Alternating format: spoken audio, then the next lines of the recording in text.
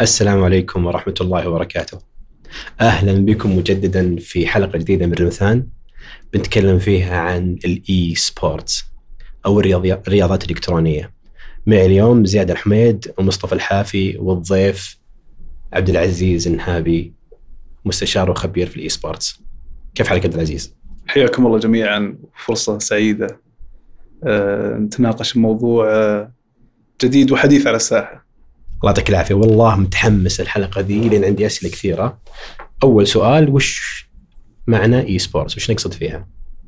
أنت ترجمتها بالبداية الرياضات الإلكترونية، واللي هي مساحة أضيق من الفيديو جيمز إلى حد ما، يكون فيها دمج بين الألعاب الإلكترونية والجانب التنافسي، بحيث أنك تخلق لك مجال اسمه إي سبورت. طيب أنا أول ما سمعت إي سبورتس تخيلت إنه لعبة جيم عبارة عن رياضة، بس لما تعمقت في الموضوع طلع موضوع مختلف. ودي إنك توضح أكثر وش كيف الناس يفهمون، هم يسمعون الحين ما يقدرون يشوفون. جميل. تبون نظرة تاريخية على الإي سبورت؟ هات. عشان يصير في تسلسل. هات. الإي سبورت اكتشفت بالصدفة إلى حد ما من أيام الأركيد جيمز. تذكرون أركيد جيمز اللي مساحات أوفلاين والألعاب الضخمة هذه. أي مزبوط. فانتاين بيتزا، تذكرون فانتاين بيتزا؟ أوف أي قديمة. تشيك تشيز. أي كان عندهم أركيد جيمز. فهذه الألعاب كونت لها كذا مجال ضيق من العشاق والمحترفين اللي يروحون بعد الدوام، يروحوا الأركيد جيم سنترز يلعبون ويتنافسون بينهم أحيانا على الهاي سكور. حلو. في ألعاب زي باكمان وفي ألعاب مشهورة بالمجال هذا. هذه قديمة جدا، بالثمانينات، أواخر السبعينات والثمانينات. اللي كان متصدر الساحة هذه أتاري جيمز. جو أتاري جيمز قالوا الآن عندنا ناس يجون للمراكز الأركيد جيمز ويتنافسون بينهم، ليش ما ننظم إحنا بطولة؟ فرموها كذا، قالوا بطولة ما يحضرني اسم اللعبة، إحدى الألعاب المشهورة دراجون سامثينج. قالوا عندنا بطولة بالسنتر الفلاني، بدون أي إعلان، بدون أي ماركتينج، بالثمانينات. 10,000 لاعب قدموا طلب المشاركة. قالوا أصبر، في شيء هذه بزنس، في سوق من الموضوع ما لم يكتشف بعد. ووقت موازي للتحركات أتاري بالساحة، ساوث كوريا الجنوبية طلعوا قالوا إحنا لازم كل بيت بكوريا يوصلهم إنترنت عالي الجودة عالي السرعة. فدعم حكومي لنشر الإنترنت عالي السرعة بكل أرجاء البلاد. انتشر الموضوع، وتزامنا مع ذلك طلعت ألعاب إلكترونية استراتيجية مشهورة اسمها ستاركرافت. مرت عليكم ستاركرافت؟ أنا ما أذكرها صراحة، بس أبغاك ترجع. هذه كانت تقريبا في أي عام؟ احنا نتكلم عن التسعينات. أوكي. التسعينات. طب بعد حقبة الأركيد جيمز طلعوا الحين بالبي سي فيديو جيم. أنا ما سويت سكيب صح، فيه فاصل، شكرا على التنبيه. انتهينا من الأركيد جيمز، الحين دخلنا على البي سي جيمز بالتسعينات. ستاركرافت هي تعتبر حجر أساس الرياضات الإلكترونية تاريخيا. تفوق فيها الكوريين بحكم أنهم وصلوا إنترنت عالي جودة بالتسعينات. وصلوا إنترنت عالي جودة لكل البلاد.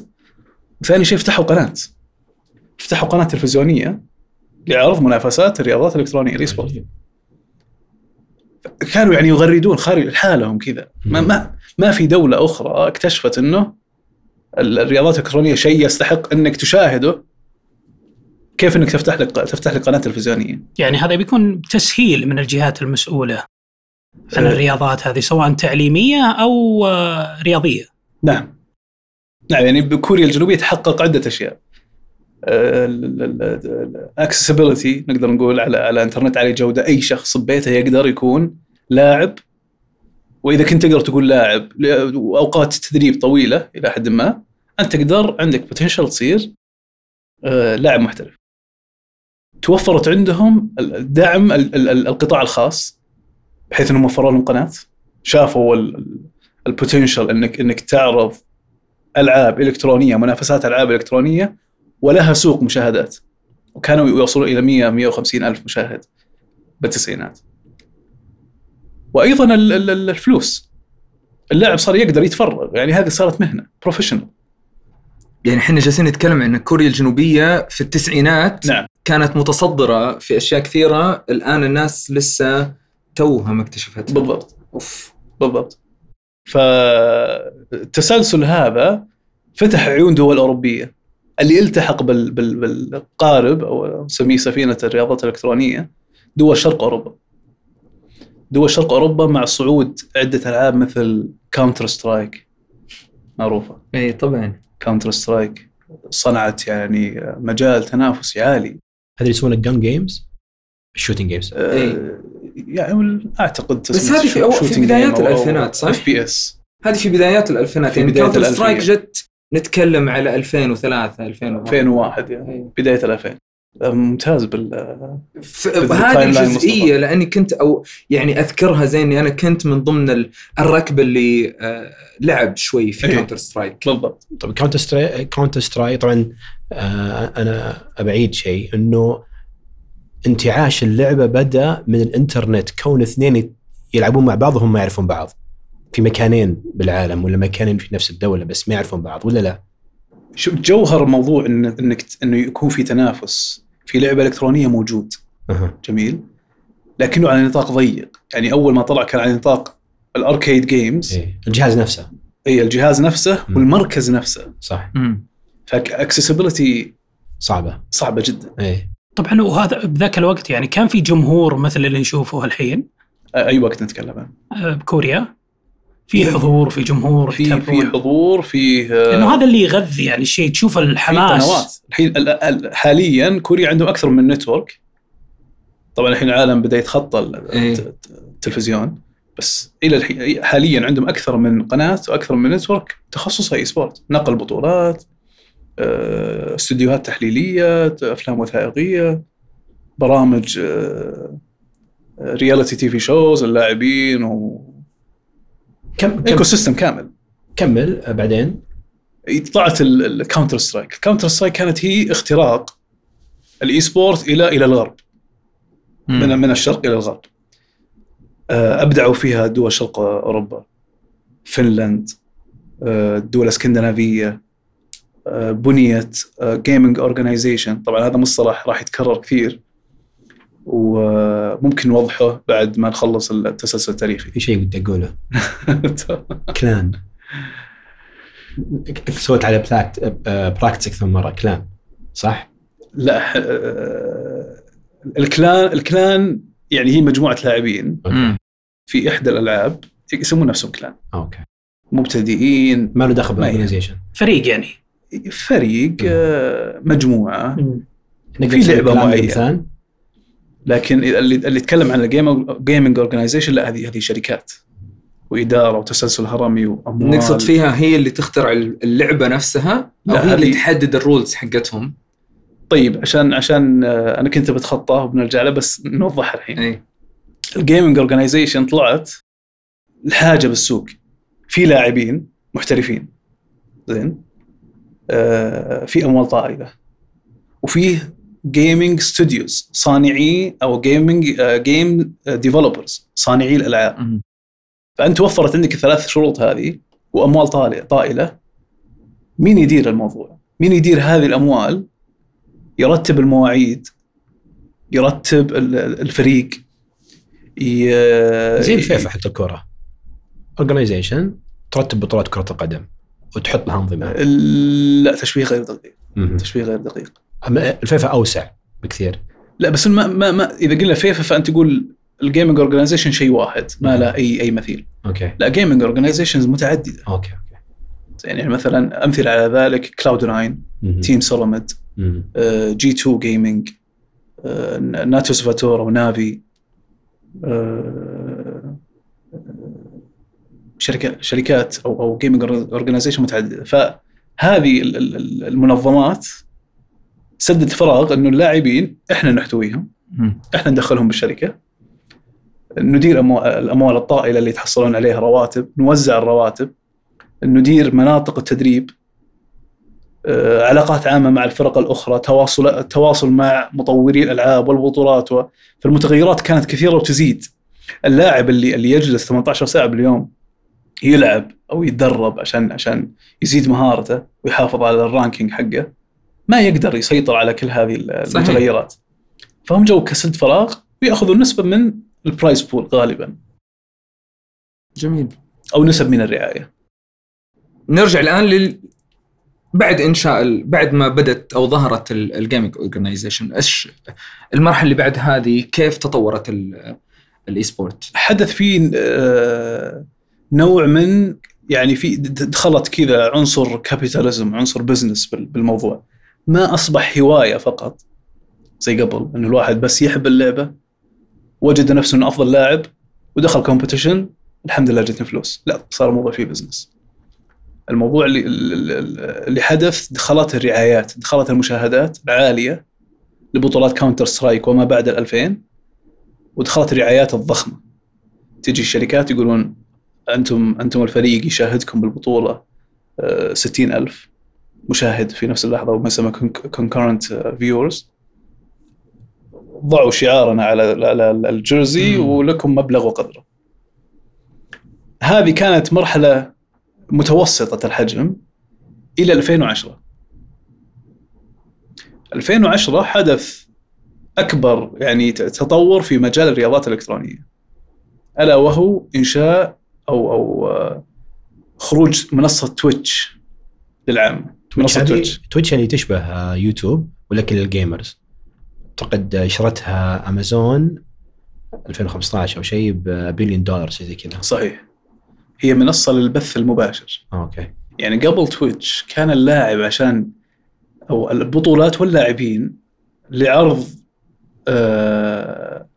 فيديوهاتهم، فيديوهات تعتبر رفع، لكن لعرض مباشر أو لبث لعبهم مباشرة للمتابعين الموضوع يتطلب مبلغ وقدره. اي طبعا، لأن تجهيز استوديو، تجهيز مكان. بالضبط. كانوا يتفرجون على مباراة المشاهدين. اي يعني نعم. ينتظرونه يعني توقيته واستوديو يصير محجوز. اي هذا سابقا يوم كانت مكلفة ما كان فيه، يعني كان حتى منظم البطولة يحتاج مبالغ فقط لبث هذه البطولة المشاهد اونلاين قبل ستريمينج. حلو. جت تويتش طبعا هي منصة تطورت عن جاستن تي في، اعتقد منصة امريكية سابقا. فاصبح الموضوع اكسسبل لاي احد. انت بالبيت تقدر تجلس وتشغل الاو بي اس او برنامج إدارة البث وتبث لعبك. انت متميز، كاريزماتيك، شخصيتك جذابة، لعبك كويس، اي شيء من هذا القبيل، لك سمعتك، لاعب محترف في احد الفرق، كذا يدخلون يشوفونك. تتغير ارقام بناء على الشخص اللي يسوي بث. هذا اللي اسمه فايروس السعودي على تويتش، اسمع نفسه مشهور. فايروس على تويتش وعلى يوتيوب. في بندريتا اعتقد. بندريتا يوتيوب. اوكي. في شخصيات ضخمة بنوصل لها بعد 2018. فحدثت هذه الثورة، بعدها صار تصاعد اكسبوننشال بالاي سبورت. ما في أحد توقع الانفجار الضخم في مجال الرياضات الإلكترونية بعد تويتش وبعد تقنيات البث الحديثة. بدأت تطلع الألعاب ليج اوف ليجند، طلعت واستحوذت على 150 مليون لاعب بالشهر. أرقام ضخمة جدا. بدأت ألعاب تصير فرانشايز. لعبة زي دوتا قالوا إحنا بننزل آيتمز باللعبة اللي تشترون اللاعبين، أنتم تشترون الآيتمز هذه كلها بتروح برايز بول للبطولة. طاحت الألعاب القديمة يعني كاونتر سترايك والأشياء هذه خلاص وقف سوقها، ما صارت الناس تلعبها أكثر. كاونتر سترايك يعني حجر أساس بأي بطولة رياضات إلكترونية من 2000 إلى سنتك هذه. والله لسه في ناس تلعب كاونتر سترايك. كاونتر سترايك الظاهر يلعبون الشيبان مثلنا. مو بالجيل الجديد. لا غريبة ترى كاونتر سترايك. يعني تشوف البطولة فعلا يعني تيم فناتيك وتيم نافي، ناس احنا نعتبر ترى صغار عندنا أتوقع. يعني اللحية وشيب اللحية ومحترف عريق. يعني أنا أذكر في 2002 2003 يوم بدأت تطلع فكرة الانترنت كان الشباب عندنا في الجامعة كان يدوبهم دخلين الانترنت في السكن الجامعي، يجلسون اليوم كله يلعبون على كاونتر، يطلع من المحاضرة للكاونتر سترايك يس، ويشتركون كلهم مع بعض ويدخلوا فريق كامل. وبعدين بدأت تطلع انتقلت مرحلة الانترنت او الكمبيوتر ستورز هذه اللي كانت تدخل شات روم، اي مقاهي الانترنت، صارت انتقلت للمرحلة الثانية اللي هي مرحلة مقاهي ألعاب الجيمينج. التجربة هذه هل هي بس هنا في يعني كنا نشوفها هنا في السعودية ولا انتشرت كمان في أكثر من مكان؟ ألعاب الشبكة وأن يكون في لهم مكان مخصص قبل ما ندخل على الأندية والشركات اللي تقدر تستحوذ عليهم. ألعاب الشبكة انتشرت عندنا لكن مقارنة بالعالم نعتبر ولا شيء. كوريا مثلا تمشي بالشارع تلقى زقاق ضيق جدا، تنزل درج، تفتح باب ما تسمع أي صوت، تفتح باب تسمع تدخل عالم غريب. ألعاب شبكة 24 ساعة باليوم، تروح هناك يعطونك كل أنواع المشروبات عالية السكر وعالية الكافيين وتلعب. منتشرة بكل مكان، يسمونها كافيز، جيمينج كافيز وشي زي كذا. ترتيب الدول لو نبغى نجي نتكلم الآن حنا في 2021 ونبغى نرتب الدول من حيث تطور الإي سبورت عندهم. إلى الآن كوريا هي نمبر 1، وكيف ترتيب بعد كذا تقريبا؟ نقدر نقسم الموضوع الآن حسب اللعبة. كل لعبة تجد أن في دولة معينة متخصصة فيها. الموضوع فيه يعني تقلبات ترى. يعني أشهر الألعاب الحين الدوتا مثلا، دوتا وليج اوف ليجند أو ما تسمى بالموبا، فيها استراتيجي، فيها تيم وورك، فيها هذه الكوريين سيطروا عليها سنوات عدة. الحين الأوروبيين بدأوا يدخلون في منافسة، يعني يوصلون إلى الفاينل وتكون منافسة شرسة جدا. وإحنا تعدينا 2010، خلينا نرجع. أيوة بعد 2010 أصبحت تقنيات البث أسهل وأرخص. هنا حدث الانفجار. زين، اكتشفوا المطورين الألعاب أنك تقدر تطلع لعبة فيها جانب تنافسي حلو وسكيل جاب عالي، أو مجال المهارات، يعني بمعنى أنك لازم تتدرب وتلعب ساعات طويلة في مجال أنك تصبح محترف أو ماهر في هذه اللعبة، زي أي رياضة. فبدأوا بإصدار هذه الألعاب، ليج اوف ليجند، دوتا، روكت ليج. مو بأي لعبة تقدر تصير إي سبورت، مو بأي لعبة تقدر تصير إي سبورت، لازم فيه عناصر معينة ورغبة جماهير. في ألعاب كثير حاولوا يصيرون إي سبورت، أو حاولوا يخترقون إي سبورت، أو حاولوا ينشؤون مجال إي سبورت لهم كلعبة، ما نجحوا. إيش هي المقومات هذه اللي تتكلم اللي تخلي أي لعبة ممكن أنها تنجح تصير إي سبورت؟ سكيل كاب عالي، حيز مهارة مرتفع جدا، ممكن روح المنافسة باللعبة يصير عالي. نعم، تنافسية عالية، سكيل كاب عالي. يعني بعطيك مثال، ألعاب مثل ليج اوف ليجند، ليش لعبة حاضرة في مجال الإي سبورت من 2011 إلى سنتنا هذه قد تعتبر أو يعتبرها البعض أهم لعبة في مجال الإي سبورت. اللاعبين اللي يلعبون من 2011 إلى الآن في منافسة بينهم، بمعنى أنه مو أو أفضل لاعب يسيطر على لأنه حيز المهارة مرتفع جدا. وكل ما وصلت اللعبة إلى فلات لاين، يعني بدأ مجال المهارة يقل، تفقد الزخم، ينزلون نيو كاركترز لازم تتعلم عليها. جميل. بمهارات مختلفة وقدرات مختلفة لكل كاركتر، فلازم تتقنها. فالحين أنت محتاج سنة ونص عشان تتقن الشخصية هذه. فتفضل دائما على تطور مستمر. أسلم. خرجت هذه الألعاب وبدأت تدخل الأموال الطائلة بالمجال إلى 2014 2015 2016. الأرقام اللي جالسة تسجلها الإي سبورت أرقام يعني لما يتخيلها أي حد كان حاضر بالمجال من قبل 2010. نسبة الجروث، نسبة عائدات الاستثمار، نسبة استثمار الشركات بالرعاية، وبالمناسبة أكبر دخل في الرياضات الإلكترونية، أكبر دخل لمنظمي البطولات ومطوري الألعاب هي الرعاية. هذه نقطة مهمة لازم نطلع يعني لازم نعتمدها باللقاء هذا. فالرعاية هي أكبر نسبة دخل في أي شيء بالإي سبورت له علاقة بالإي سبورت. البطولة، رعاية البطولة. نعم. أوكي.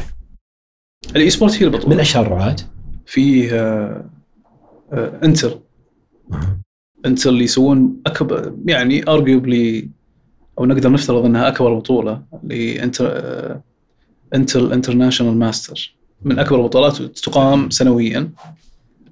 ماستر كارد من أكبر الرعاة، وكبريات الشركات يعني كوكا كولا ترى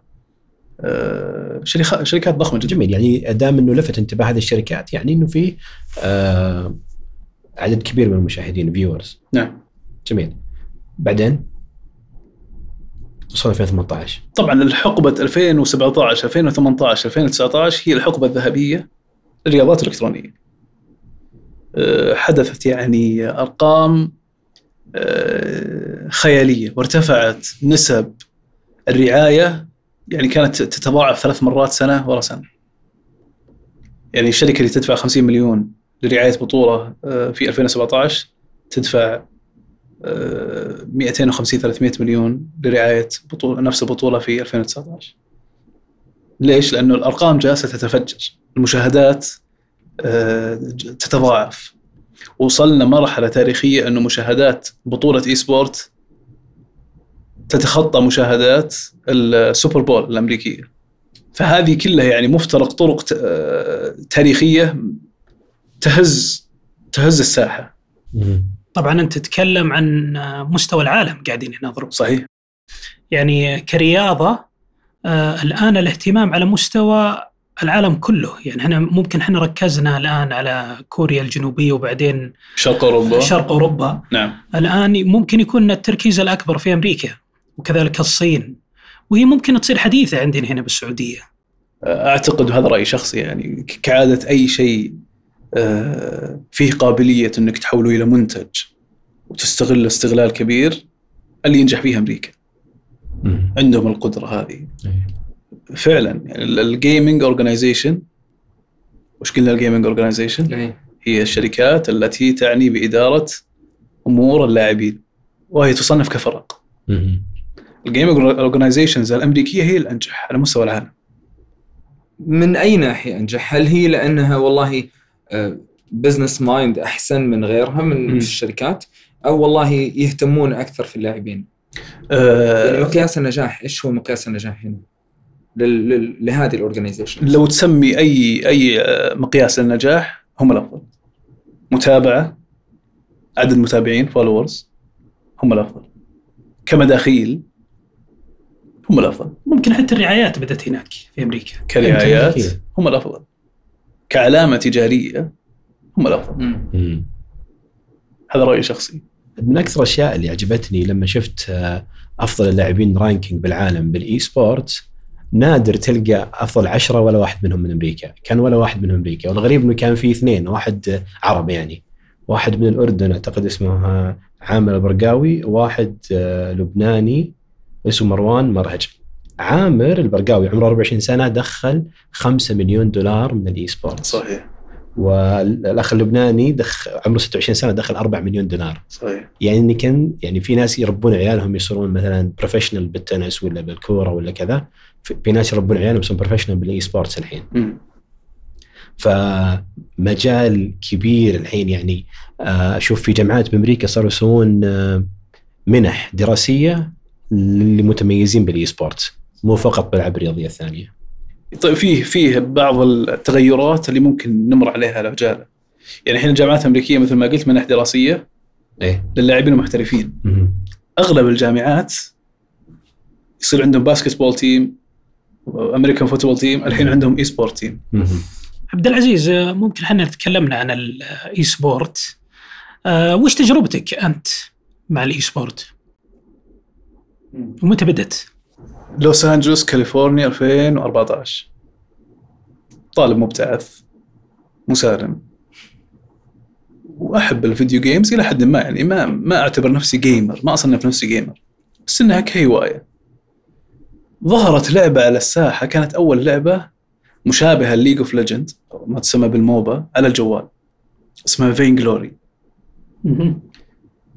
ظهرت فينجلوري وحبيت اللعبة بالجوال، اكسسبل، ما في لاج، لعب نظيف ممتعة. كنت ألعبها أنا والشباب معي بالشقة، وصادفت أصدقاء أونلاين باللعبة، ديفيد لي وغابرييل. دخلنا سيرفر ديسكورد، كنا نلعب ونسولف وقت الفراغ. قالوا في بطولة للعبة هذه في هوليوود بوليفارد عندك بلوس أنجلوس. المطور اللعبة سووا بطولة، هذا 2014.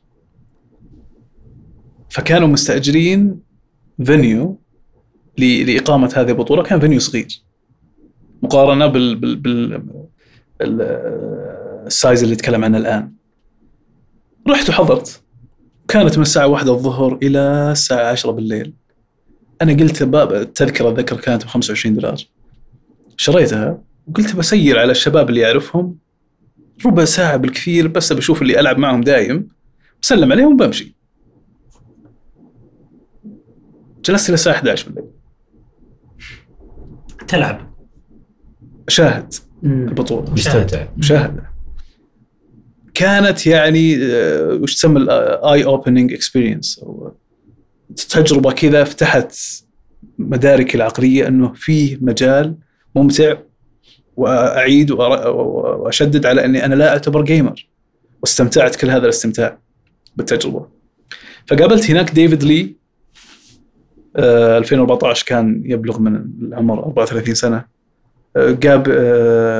روبرت غابرييل أيضا رجل يافع، كلهم موظفين. ديفيد لي محامي كبير من نيويورك، وغابرييل موظف أيضا في مصنع ضخم جدا في ولاية أوهايو. كلهم حاضرين البطولة هذه، معجبين باللعبة ويفكرون في إنشاء جانب إي سبورت. هم مسافرين عشان اللعبة. أوكي. كلنا 3 أطراف اجتمعنا في هذاك المكان. 4 ساعات 5 ساعات بالطيارة يمكن. صحيح. كلنا اجتمعنا في هذاك المكان، ما نعرف بعض. حلو.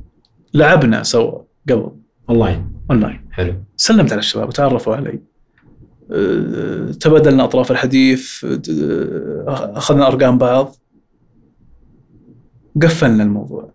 بعد شهر كلمني ديفيد، قال لي أنا سأنشئ جيمينج أورجانيزيشن في اللعبة اللي حضرنا بطولتها، كان اسمه تيم فينيكس. قلت أوكي. قال أنت لك خبرة أنت قلت لي إن لك خبرة مجال الجرافيكس والجرافيك ديزاين والكرياتيف، أبغاك تصير كرياتيف دايركتور.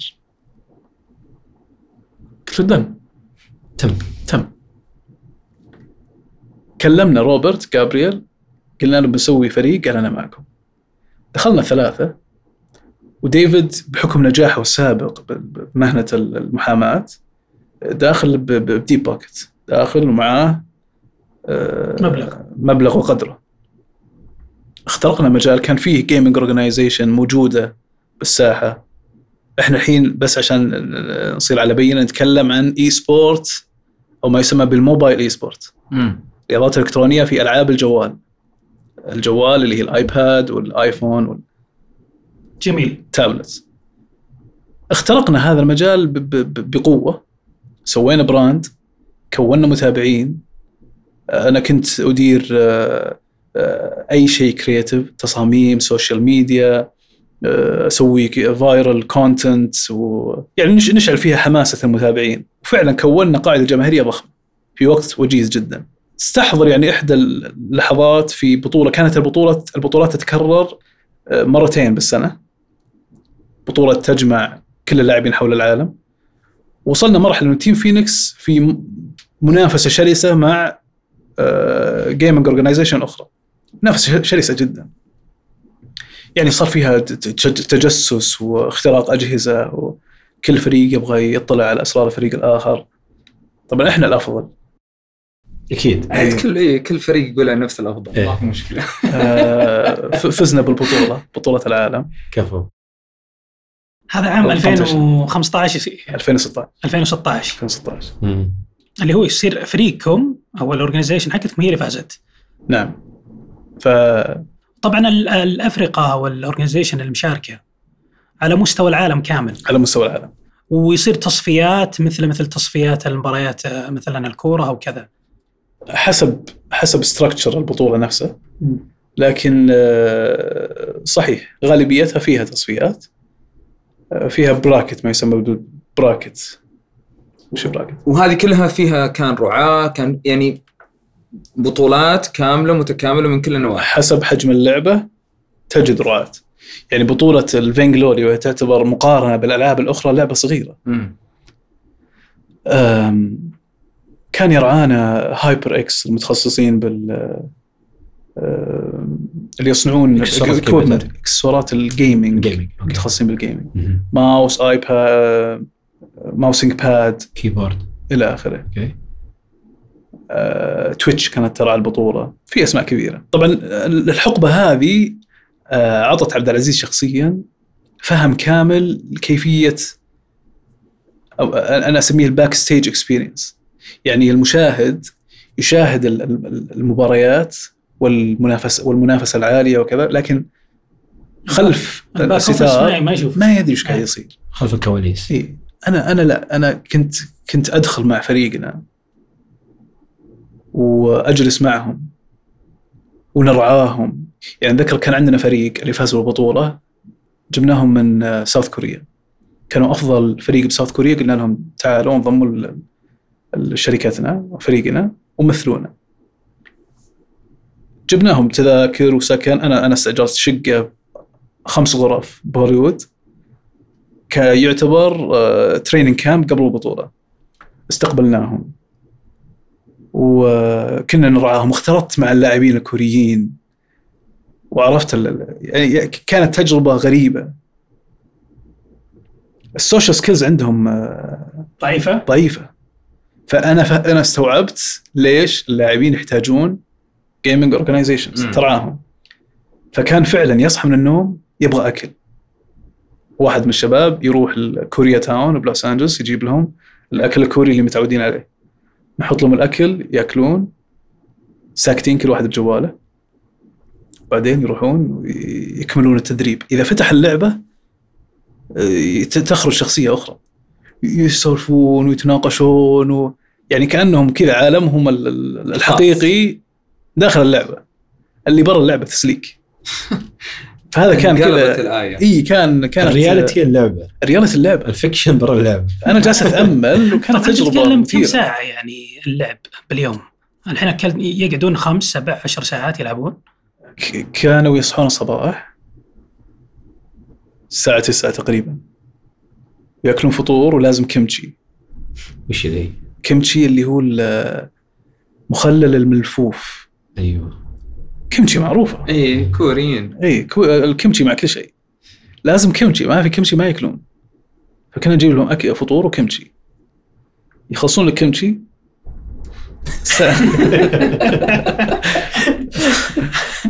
الساعة 10 يبدون عقب الكيمتشي. كان شادك. ترى ايه من هذا المنبر ترى كيمتشي لذيذ يا اخوان، ما تخيل.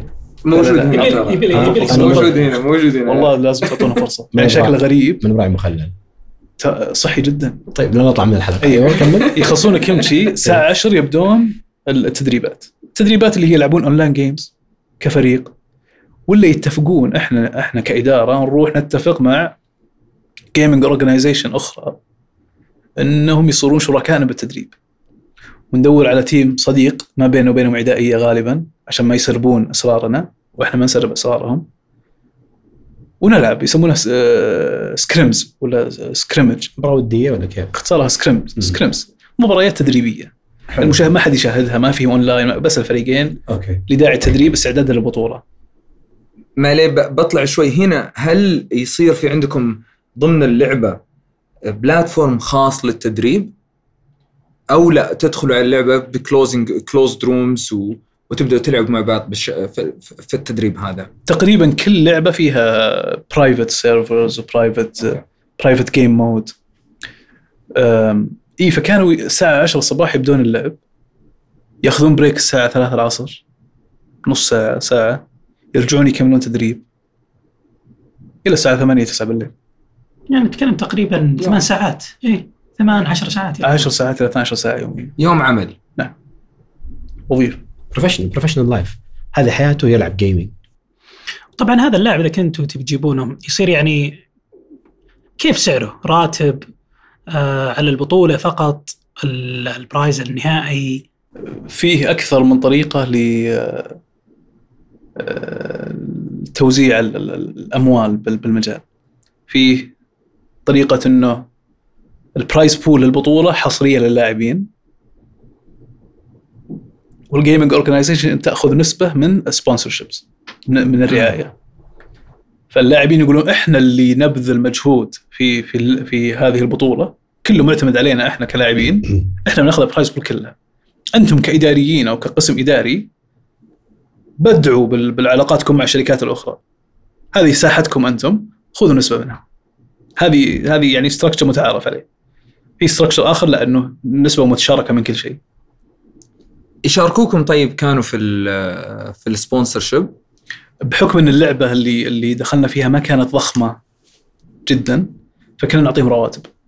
أوكي. يعني كانت رواتبهم 2 من اللاعبين يأخذون $2,700، 2,700 إيتش، وأفضل لاعب بالعالم اللي كان فريقنا كنا منافسات طبعا تنافسنا مع فريق آخر فرفع سعره وندفع له $5,300 شهريا. ما شاء الله، عشان يلعب بس، غير السكن ببلاش عليكم. لا ما يدفع شيء، السكن علينا، الأكل علينا، والكمشي غالي ترى، ما رخيص.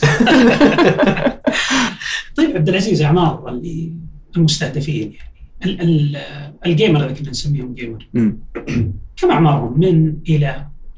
يعني احنا نشوف هل الصغار الحين يلعبون 6 سنوات 7 سنوات 8 سنوات؟ المستهدف كلاعب ولا كمستهدف كمشاهد؟ كلاعب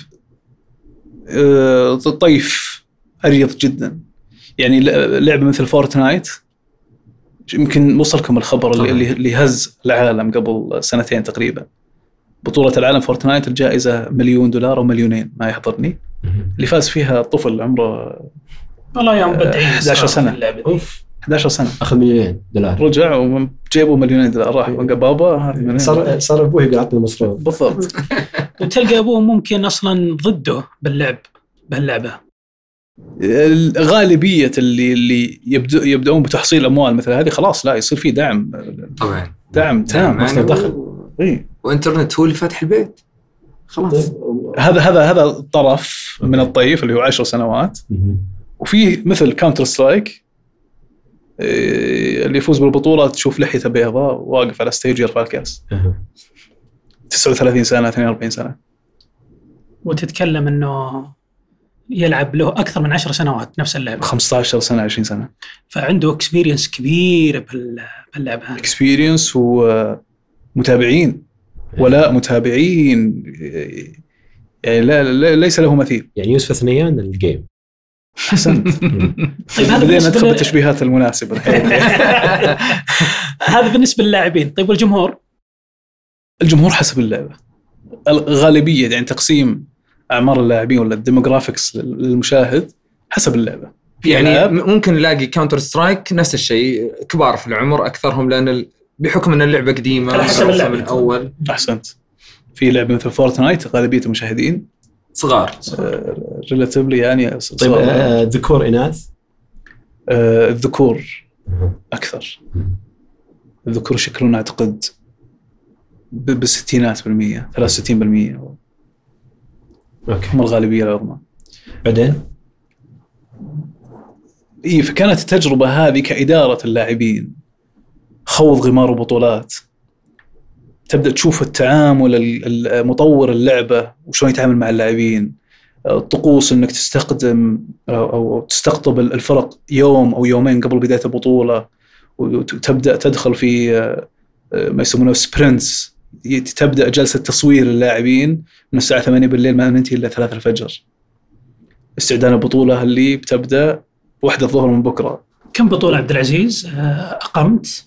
لا هذه شاركنا فيها. شاركنا 7 بطولات تقريبا، 7 بطولات من لوس أنجلوس، لاس فيغاس، بورتلاند، نيويورك. لا هذه بخليها الشابتر آخر. أوكي.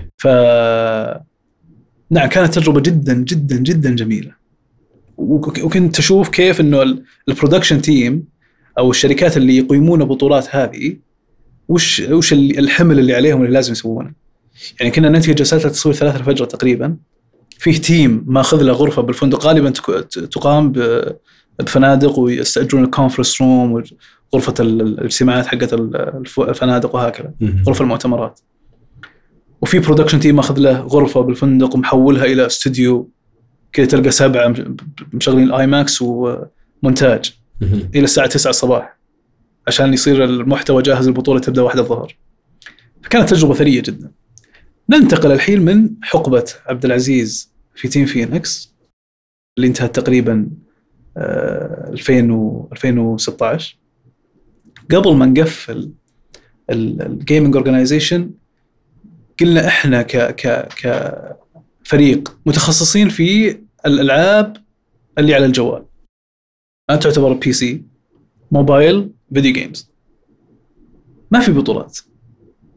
احنا عانينا ونعرف مطور اللعبة اللي احنا متخصصين فيها كيف عانى عشان يقيم بطولة، فقلنا احنا بنسوي شركة لإقامة البطولات اسمها VIS. ننتقل الآن للشابتر 2 أو القسم الثاني من التجربة. عبد العزيز، ديفيد لي وروبرت جابرييل استوعبنا أنه مجال صناعة البطولات أو إدارة البطولات مجال ربحي كبير جدا وغير مغطى بالكامل، خصوصا في رياضات الاي سبورت للجوالات. طبعا احنا نتكلم 2015 اثناء ما كنا نمتلك فريق الجيمنج اورجانيزيشن تيم فينيكس. ديفيد لي يعني شخص حركي جدا وعباره عن شبكه واسعه من العلاقات، فاستطعنا في فتره وجيزه اننا نكون فريق بسيط لإدارة البطولات. بدأنا بالتواصل مع الشركات، نحتاج إلى بطولة واحدة لإثبات الفكرة proof of concept إن VIS قادر ومقتدر على صناعة بطولة جميلة تستحق المشاهدة. فكانت أقرب شركة لنا كفريق هي مطور فينغلوري اللي كنا ننافس فيها. فكلمناهم قلنا احنا كشركة حابين نصدر او نصنع بطولة لكم تبدأ بدوري وتصفيات اونلاين، ومن ثم ننتقل الى بطولة العالم اللي يحضر لها الجيمنج اورجانيزيشن من انحاء العالم حضورية. فينغلوري هي اللعبة، مطورها سوبر ايفل ميجا كورب، اسم جذاب. واحنا الان بنتكلم على العاب المتخصصة في أجهزة الجوالات، يعني ما انتقلنا لسه للمرحلة الثانية اللي هي الألعاب حقت بالضبط. تجربتي الشخصية. نعم. كلمناهم وافقوا، قالوا سووا بطولة أونلاين بشكل بسيط، يعني تعتبر نوع من أنواع تصفيات. اجتمعنا كفريق، بدأنا بتشكيل الفكرة، تخطيط، بناء استوديو تحليلي للألعاب، دعوة المعلقين المناسبين، تثقيف وتعليم المعلقين المناسبين، لأن كنا نشوف أنه المعلق اللي يتعاقدون معه مطور اللعبة غير كفو، فجبنا معلق آخر وجلسنا نعلمه على اللعبة عشان يقدر يعلق بشكل أفضل. صناعة هوية للشركة، وبدأنا بVIS. كانت البطولة الأولى نجاح باهر على مستوى اللعبة، فمباشرة وقعوا معنا عقد مدة سنة إنتاج 4 بطولات. جميل. بمبلغ يعني غطى استثمارات أعضاء الفريق وزيادة. هذا اول ربح دخلته. هذا اول ربح. الشركه مطوره كانوا لسه مقفلين راوند اوف انفستمنت، اعتقد 35 مليون دولار او من هذا القبيل، واعطونا مبلغ جزل جدا. قالوا هذا عقد سنه، انتم سووا بطولاتنا كلها. 4 بطولات بالسنه. 4 بطولات. بدأت في IS بالحركة، بدأنا نوظف ونصنع فريق أكبر. في هذه الأثناء أنتجنا بطولة ثانية كانت نجاح جدا جميل، وكل بطولة يعني كان الفريق أجايل ومرن جدا وسريع، بحيث أنه هذه قائمة الأخطاء اللي سويناها، هذه قائمة الأشياء اللي بنطورها للبطولة القادمة. كنا نمشي كذا، هذه أخطاء سويناها، هذه أخطاء تتصلح بالبطولة القادمة اللي بعد 2 ولا 3 شهور. طق طق طق طق طق لمين نهاية السنة وصلنا إلى منتج مبهر على كل الأصعدة. قالت الشركة مطورة بما أنكم وصلتوا إلى هذه المرحلة، إحنا ما نحتاج نتعاقد مع شركة لإنتاج بطولة العالم، أنتوا سووها لنا. إحنا كفريق قبل سنة ما كنا نعرف نسوي بطولة أونلاين، الآن تبي تقومون بطولة وسويناه ونجحنا. الحين ما قد سوينا إيفنت، الحين لازم إحنا نسوي الإيفنت وندير فرق وندير برودكشن وندير. طبعا وافقنا. أي فرصة. كانت خطيرة يعني، كان فيها مجازفة. إذا أنتجتها بشكل جيد فأنت بتدعس. كل شيء له بداية، هذه بدايتكم بالضبط. إذا كانت كارثة أنت انتهيت، أنت كشركة انتهيت. بدأت مرحلة التخطيط والتواصل، ووظفنا عدد، يعني ضاعفنا الفريق الموظفين 3 أضعاف عشان نغطي حجم الإيفنت. طبعا في هذه الأثناء اللعبة نفسها وصلت إلى أبعاد كبيرة، كبرت بالمتابعين واللاعبين. ما كانت فينغلوري اللي قبل 2 اللي كنا ننافس فيها، الحين اللعبة ضخمة جدا. تتكلم كم المشاهدين؟ يعني فينغلوري نهائي فينغلوري كانوا يوصلون إلى كونكورنت اللي بنفس اللحظة مشاهدين على تويتش وصلوا 150,000. يعتبر رقم كبير جيد جدا على موبايل جيم. ما راح أدخل بكامل تفاصيل إنتاج البطولة، لكن مشت البطولة بشكل سلس جدا. عرفنا مداخيل الموضوع من إلى، استعنا بشركات أخرى برودكشن، شركات. يعني إحدى الأشياء المبهرة اللي حصلت لي كتجربة شخصية، أني كنت أشتغل في ديبارتمنت الكرياتيف والبرودكشن. يميني شخص حائز على جائزة الإيمي كأفضل مخرج NFL. إيمي أوارد بأمريكا. قاعد يمارس سحره يميني، ويساري برودكشن يعني جاي من يونيفرسال واستديوهات ضخمة بهوليوود. عجيب. كان فريق ضخم جدا. هذه كانت تجربة ثرية لأبعد درجة. فأنا كعبد العزيز الملقوف هذا الشيء كنت أتفرج وأحاول أعرف. أنا أحب أعرف كل شيء. هذا يسوي شيء ما أعرف كيف يسويه، ليش يسويه أولا، بس الفائدة وكيف يسويه، وبسأل بجلس معه. فوصلت مرحلة ما قد وصلتها بحياتي، أني أنام الساعة 2 بالليل وأصحى 5-6 الصباح وأجلس بنشاط كامل اليوم كله. ما عرفت نفسي، يعني مو بهذا عبد العزيز اللي أعرفه. من وين جت مستويات الطاقة هذه العالية؟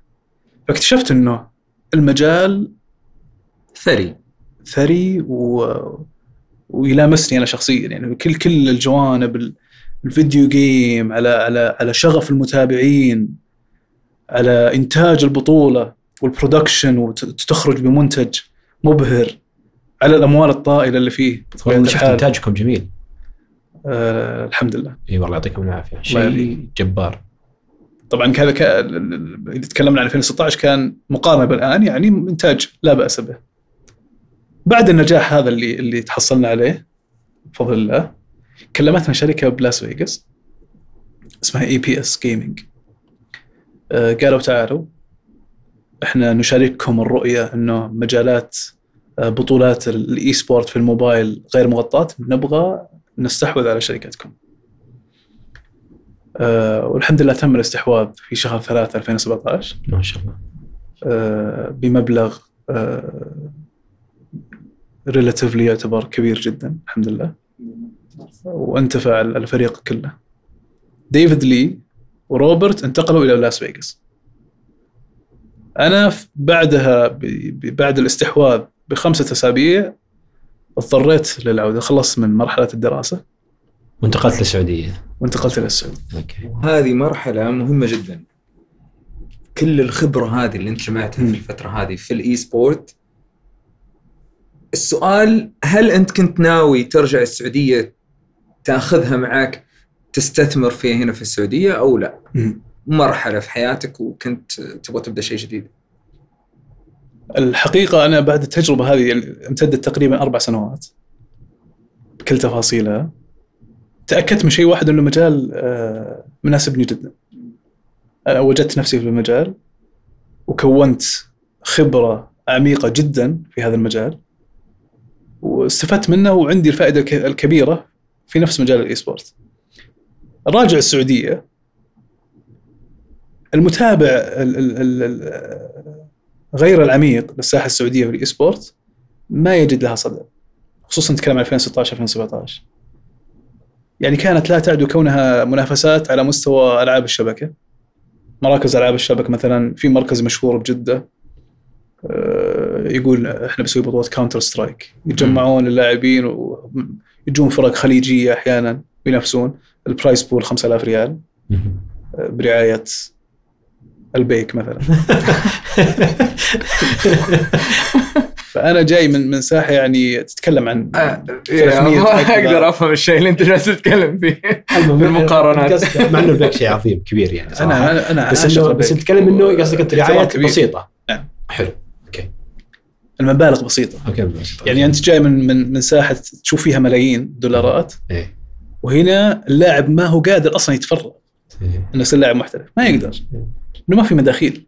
هو يلعب بطولة واحدة كل شهرين، وإذا فاز برضو شفت البطولات المحلية صراحة يعني ودي أقول بس إنه مخجل نوعا ما، ضعيفة. عشان ما نظلم القائمين على البطولات الآن، هي يتكلم عن 2016-2015 الحقبة هذه فعلا كانت متواضعة جدا. فيأست بعض الشيء، بحثت عن فرص 2017 نهاية 2017. أنا جاي ومتحمس وأبي أنقل الخبرة هذه للخليج. ليش؟ لعدة أسباب. اطلعت على أرقام يعني يسير لها اللعاب.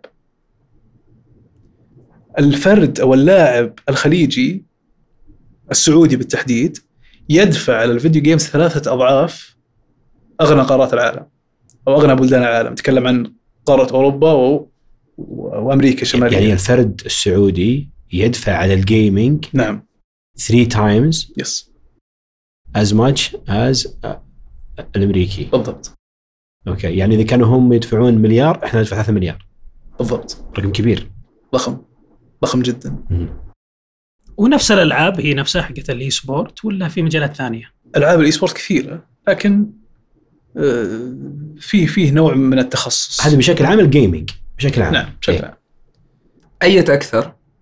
هل هي الاستثمارات أو الدفع حق اللاعبين في الإي جيمينج على الجوال أو على الأجهزة الكونسولز الكبيرة؟ يصعب المقارنة كذا على الطاولة، يعني لازم نطلع على بعض الأرقام، بس بعطيك أمثلة. يعني مثلا بطولة دوتا 2 الكونسبت حقتهم بسيطة. احنا بنعرض شخصيات باللعبة، كاستم سكين، تطور الكاركتر اللي تلعبها إلى شكل آخر وكذا، تدفع فلوس. كل منتج تشتريه تدفع فلوس داخل اللعبة. دخل المنتجات هذه كلها بيروح إلى البرايز بول للبطولة. فدوتا 2 كانت بطولاتهم البرايز بول 8 مليون دولار، اللي بعدها 12 مليون دولار، اللي بعدها 16 مليون دولار، اللي يفوز ياخذها. 2019 18 مليون دولار. بس عشان أجيب الريلاتيفيتي، اللي يفوز ببطولة التنس المفتوحة الفرنسية ولا اسمها بطولة ويمبلي تقريبا ياخذ $2.5 مليون. ونتكلم لعبه جيمنج البرايس بول حقتها كم؟ $18 مليون. 18 مليون دولار. يعني شوف التقارب كيف. انا الى الان ترى وين جالس تتكلم اللي خطر في بالي، جالس اقول ولدي الان لو جاب يلعب في الجيمنج حقته انا كنت اقول لا وممنوع وما تلعب. لا حبيبي الان حيروح اليوم اقول له استثمر في وقت اكثر او تلعب معه. انا بكون الكوتش عشان تصدف معك انت. لا انا بجلس كوتش. تسلمت. وممكن بعدين ممكن مو بويمبلي، ويمبلدون عشان اصحح خاف يزعلون حق التنس. اسلم. هذا يعني مجال الشرح بعض الاموال بالبطولات. بالجوال مثلا PUBG. كنت بسألك عليها. PUBG موبايل يعني ترى يدخلون مبالغ فلكية. تكلم أعتقد مشتريات 2019 تعدت $1 مليار.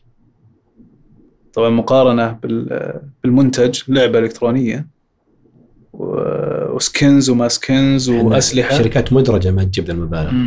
أكثر من $1 مليار.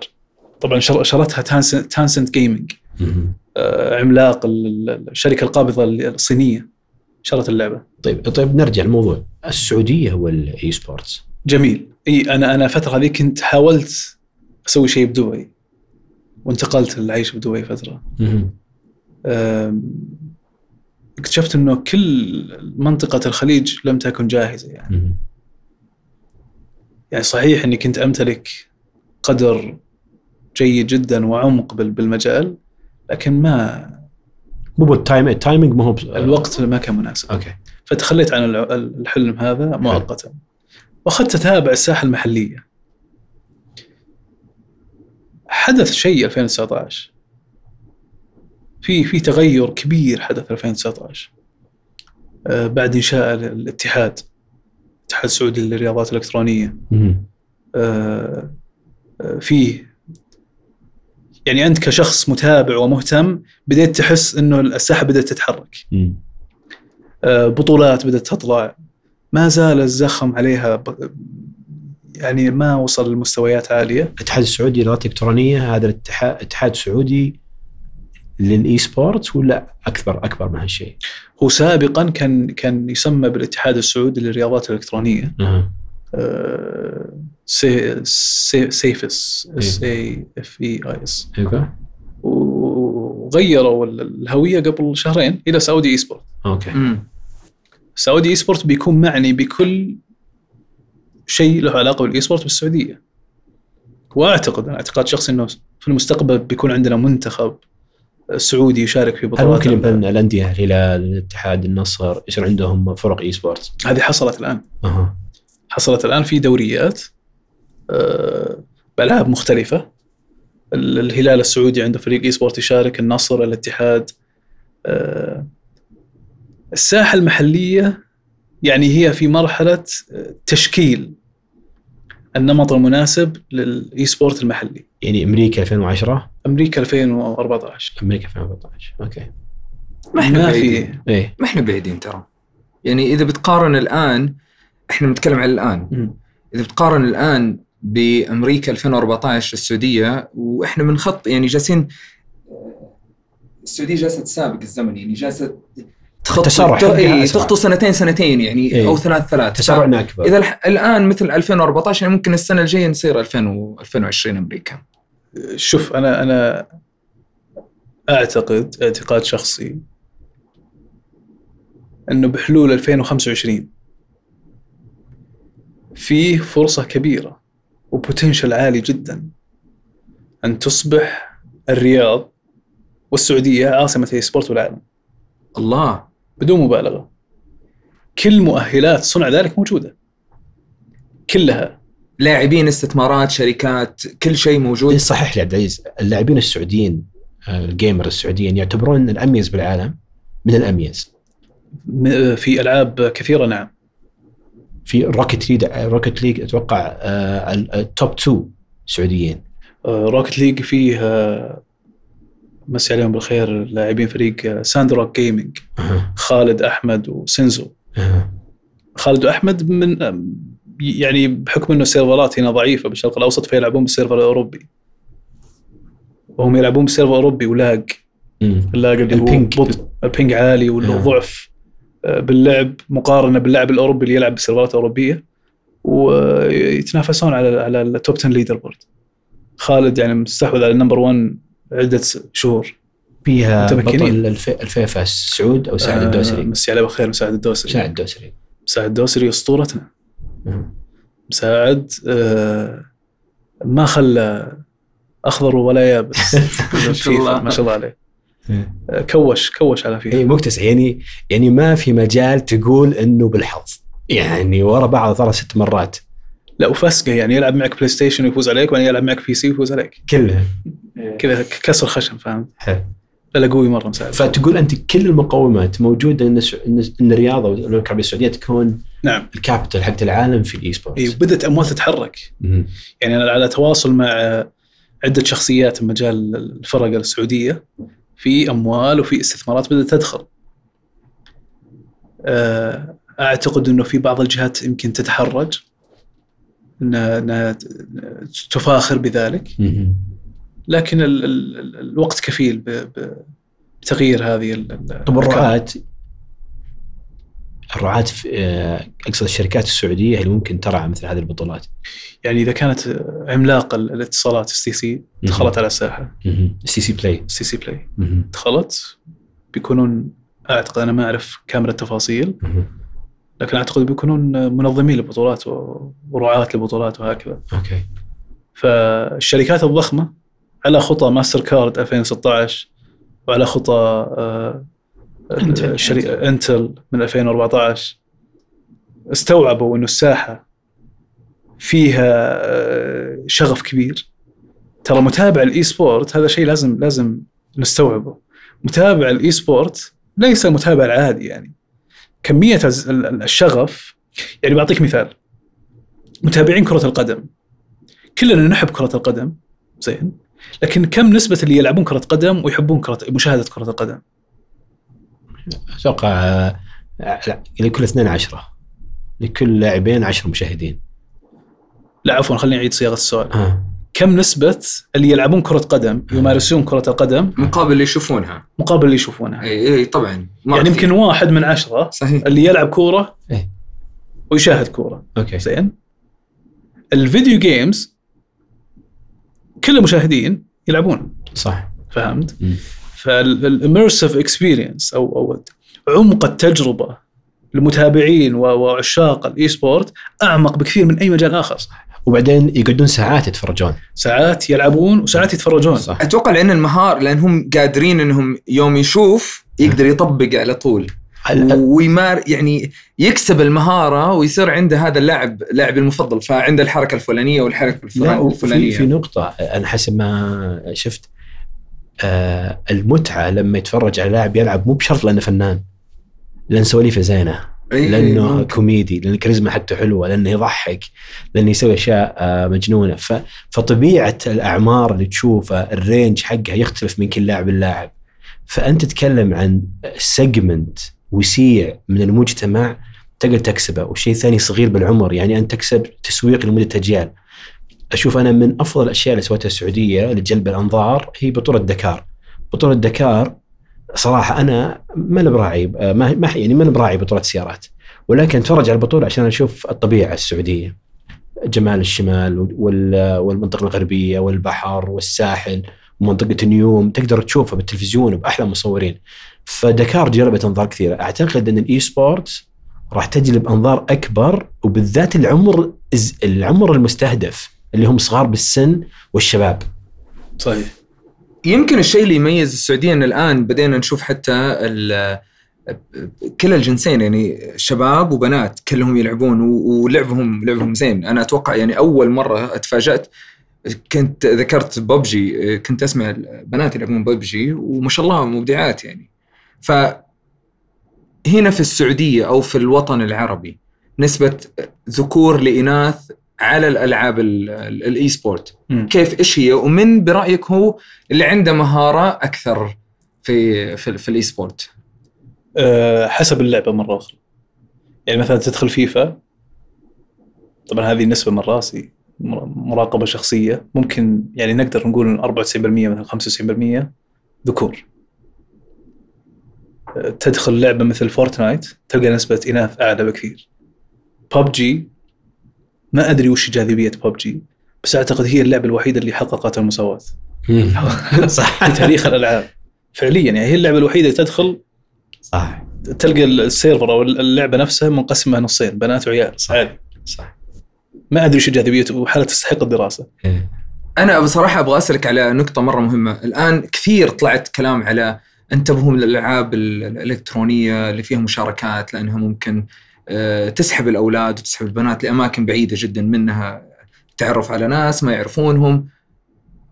هل برأيك من جد هذه التخوفات واقعية 100%؟ وقد إيش العمر اللي تقول والله ما في مشكلة من الآن دخل ولدك دخل بنتك خلهم يتعلمون، لأن هذا المستقبل. إذا كان بيحب يمارس رياضة معينة خله يتعلم بعد في الإي سبورت وخله يكون مقنن. إيش العمر المناسب برأيك؟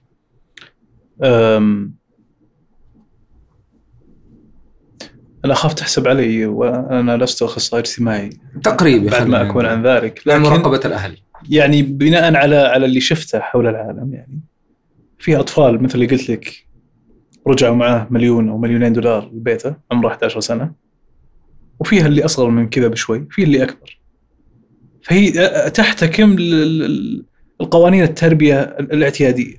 إنه الطفل غير ناضج ما تخليه يتحكم بكل مجريات حياته بطبيعة الحال.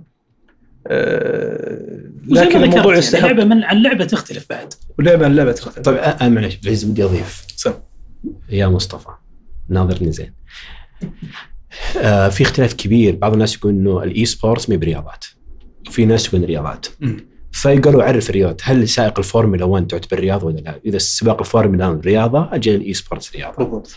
النقطة إنه لما تلعب رياضة إي سبورتس الاتنشن والتركيز حقك يكون بحجم الاتنشن والتركيز حق لاعب التنس. دقات القلب تزيد بحجم دقات القلب اللي يسوي رياضة مثلا من الرياضيات مثل الباسكتبول.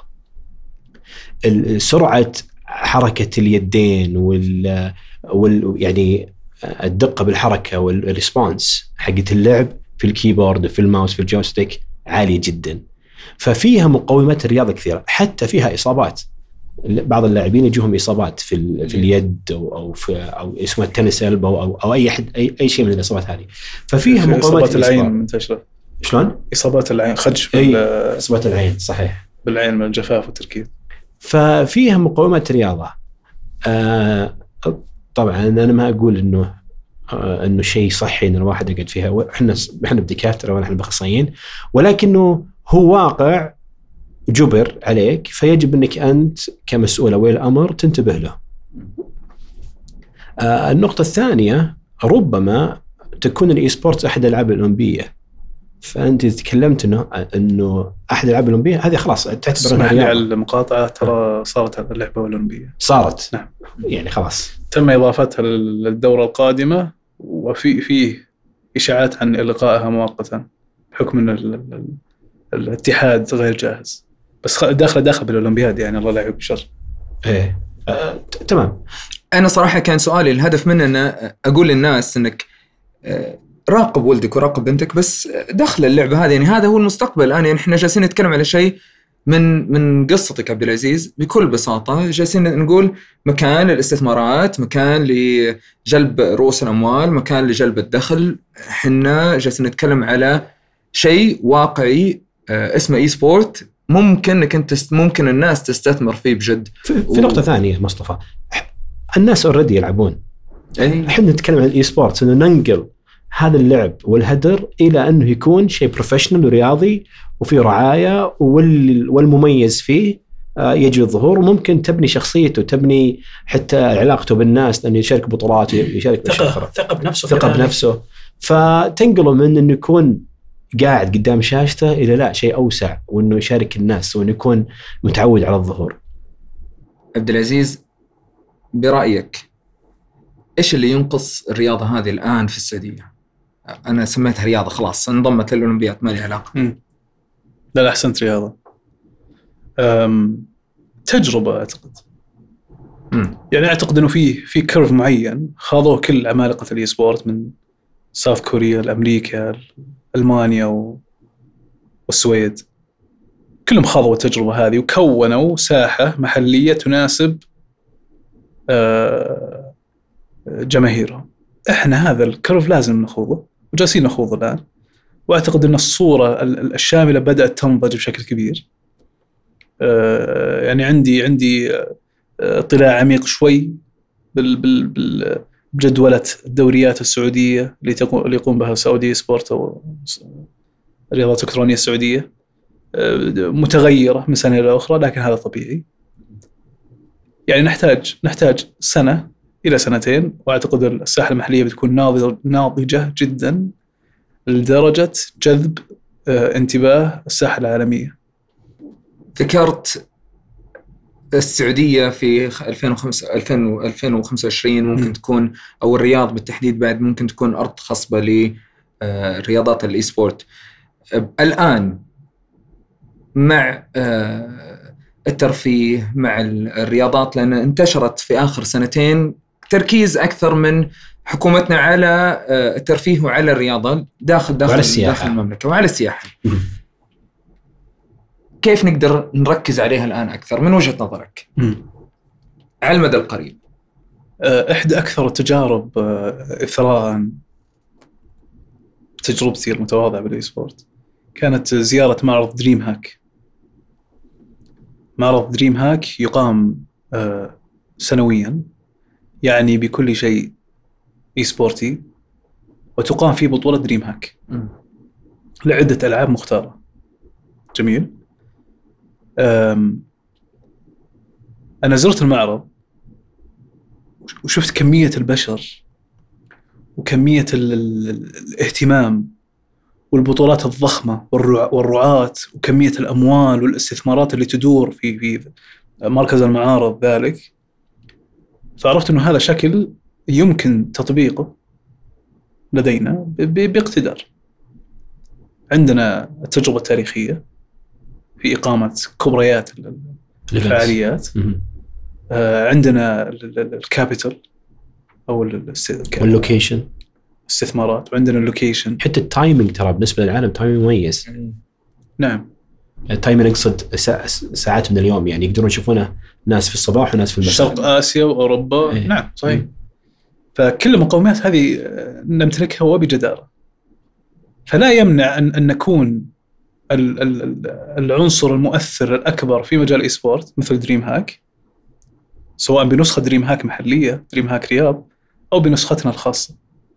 في غضون 2 إلى 3 سنوات يكون الحدث الأهم والأكبر حول العالم، اللي كل عشاق الإي سبورت حول العالم اللي يزيدون بتضاعف مهول كلهم يعرفون أن في الحدث الفلاني بيصير بالرياض بشهر سبتمبر مثلا.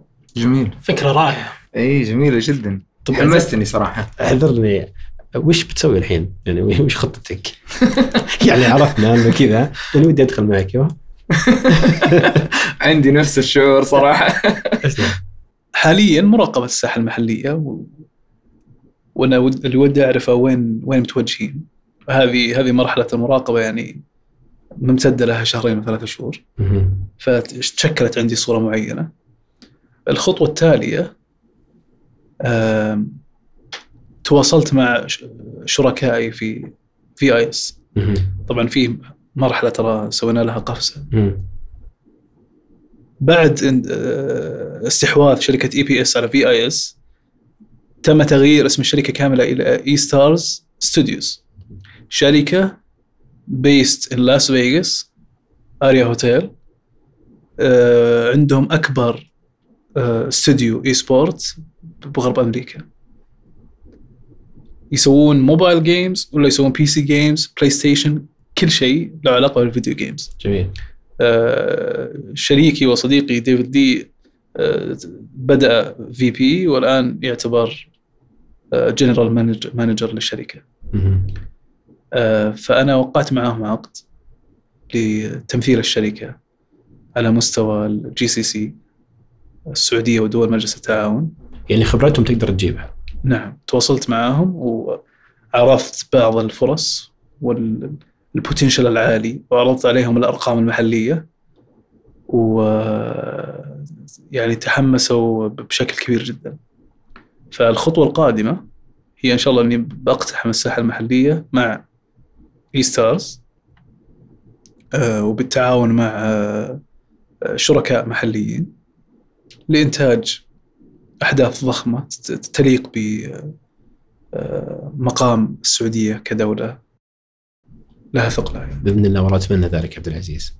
طيب عشان نقفل الحلقة، وش فرص الاستثمار اللي تشوفها في مجال إي سبورتس؟ أوضح الفرص حاليا هي الرعاية. يعني دائما أنا عندي إشكال. أول شيء أنا حاب أشكركم إني سنحت لي فرصة إني أسولف عن الإي سبورت. حقيقة ما هو شيء تقدر تسولف عنه. صح. دائما إذا تكلمت عن الإي سبورت يقول إيه جيمر. لا، الجيمر شيء والفيديو جيم شيء، الإي سبورت شيء آخر تماما. فشكرا على الفرصة هذه عبد العزيز إنهز إلمنتس. الله يعطيك العافية. احنا بالمثال نحب نلقط الفرص اللي نشوفها مميزة.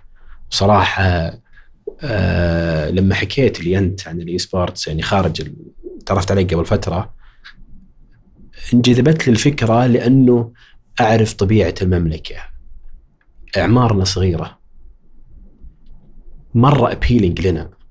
ليش إحنا ما عندنا؟ عرفت السؤال اللي يا أخي هذه المفروض أن عندنا، ليش ما عندنا؟ تتكلم أنت عن أفضل دولة أوروبية ألمانيا اللي أكبر نسبة شيبان بالعالم هناك، وبطولاتهم أفضل بطولات بأوروبا. إحنا ليش؟ فتدري إنه إحنا دائم ضعيفين بالميجا بروجكتس، إحنا دائم كويسين بالسمول سكيلز، بس ما عندنا ايفر ميجا بروجكتس. الحين الحمد لله صارت الحكومة تولي اهتمام، فصرنا نشوف ميجا بروجكتس. بس حتى الحين أنا أقدر أقول لك ما شفت ولا ميجا بروجكت بالإي سبورتس بالسعودية، بس إن شاء الله نشوفها بإذن الله. ولا أجحف حق القائمين على الاتحاد السعودي، السعودي إي سبورت. يعني ترى تصاعد الساحة المحلية يعني شيء unheard of. صح. الله يعطيهم العافية. أي والله. لاعبون بلا حدود والدوري السعودي، سعودي الإي ليج، فيه خطوات جبارة. صح. واعتقد التالنتس ما هي متوفرة في مجال تنظيم البطولات. اتفق تماما. يعني هذه ممكن مجال الفرص اللي يشوف نفسه عنده المقومات يطلع للساحة. عندنا وفرة لاعبين ومهارات في لاعبين الفيديو جيمز، لكن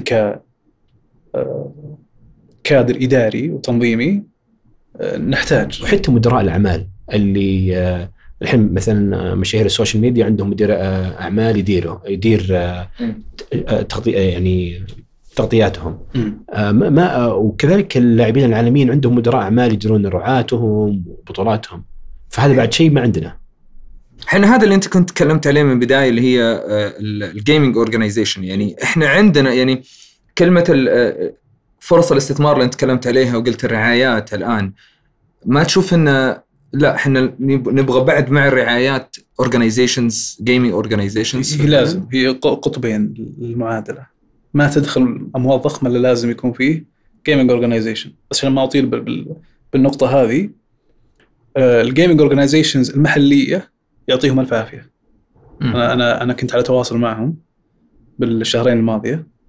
شباب ونعم، متمكنين، دارسين للساحة العالمية دراسة دقيقة، وفاهمين لكل تفاصيل الإي سبورت، كوادر، وغالبيتهم ترى ما يتحصلون على مكافآتهم، كله شغف. فعرفت إنه فيه أموال بدأت تدخل، عرفت إنه فيه رعاة، وبما أنهم لاعبين سابقين ومحبين للألعاب، فيه إيكو سيستم قاعد يتكون، ينقصه بعض العناصر الخبرة والخبرات الإدارية والتنظيمية حتى تكتمل الصورة يعني. الله يعطيك العافية عبد العزيز. حلقة جدا جميلة. شكرا لكم على الاستضافة.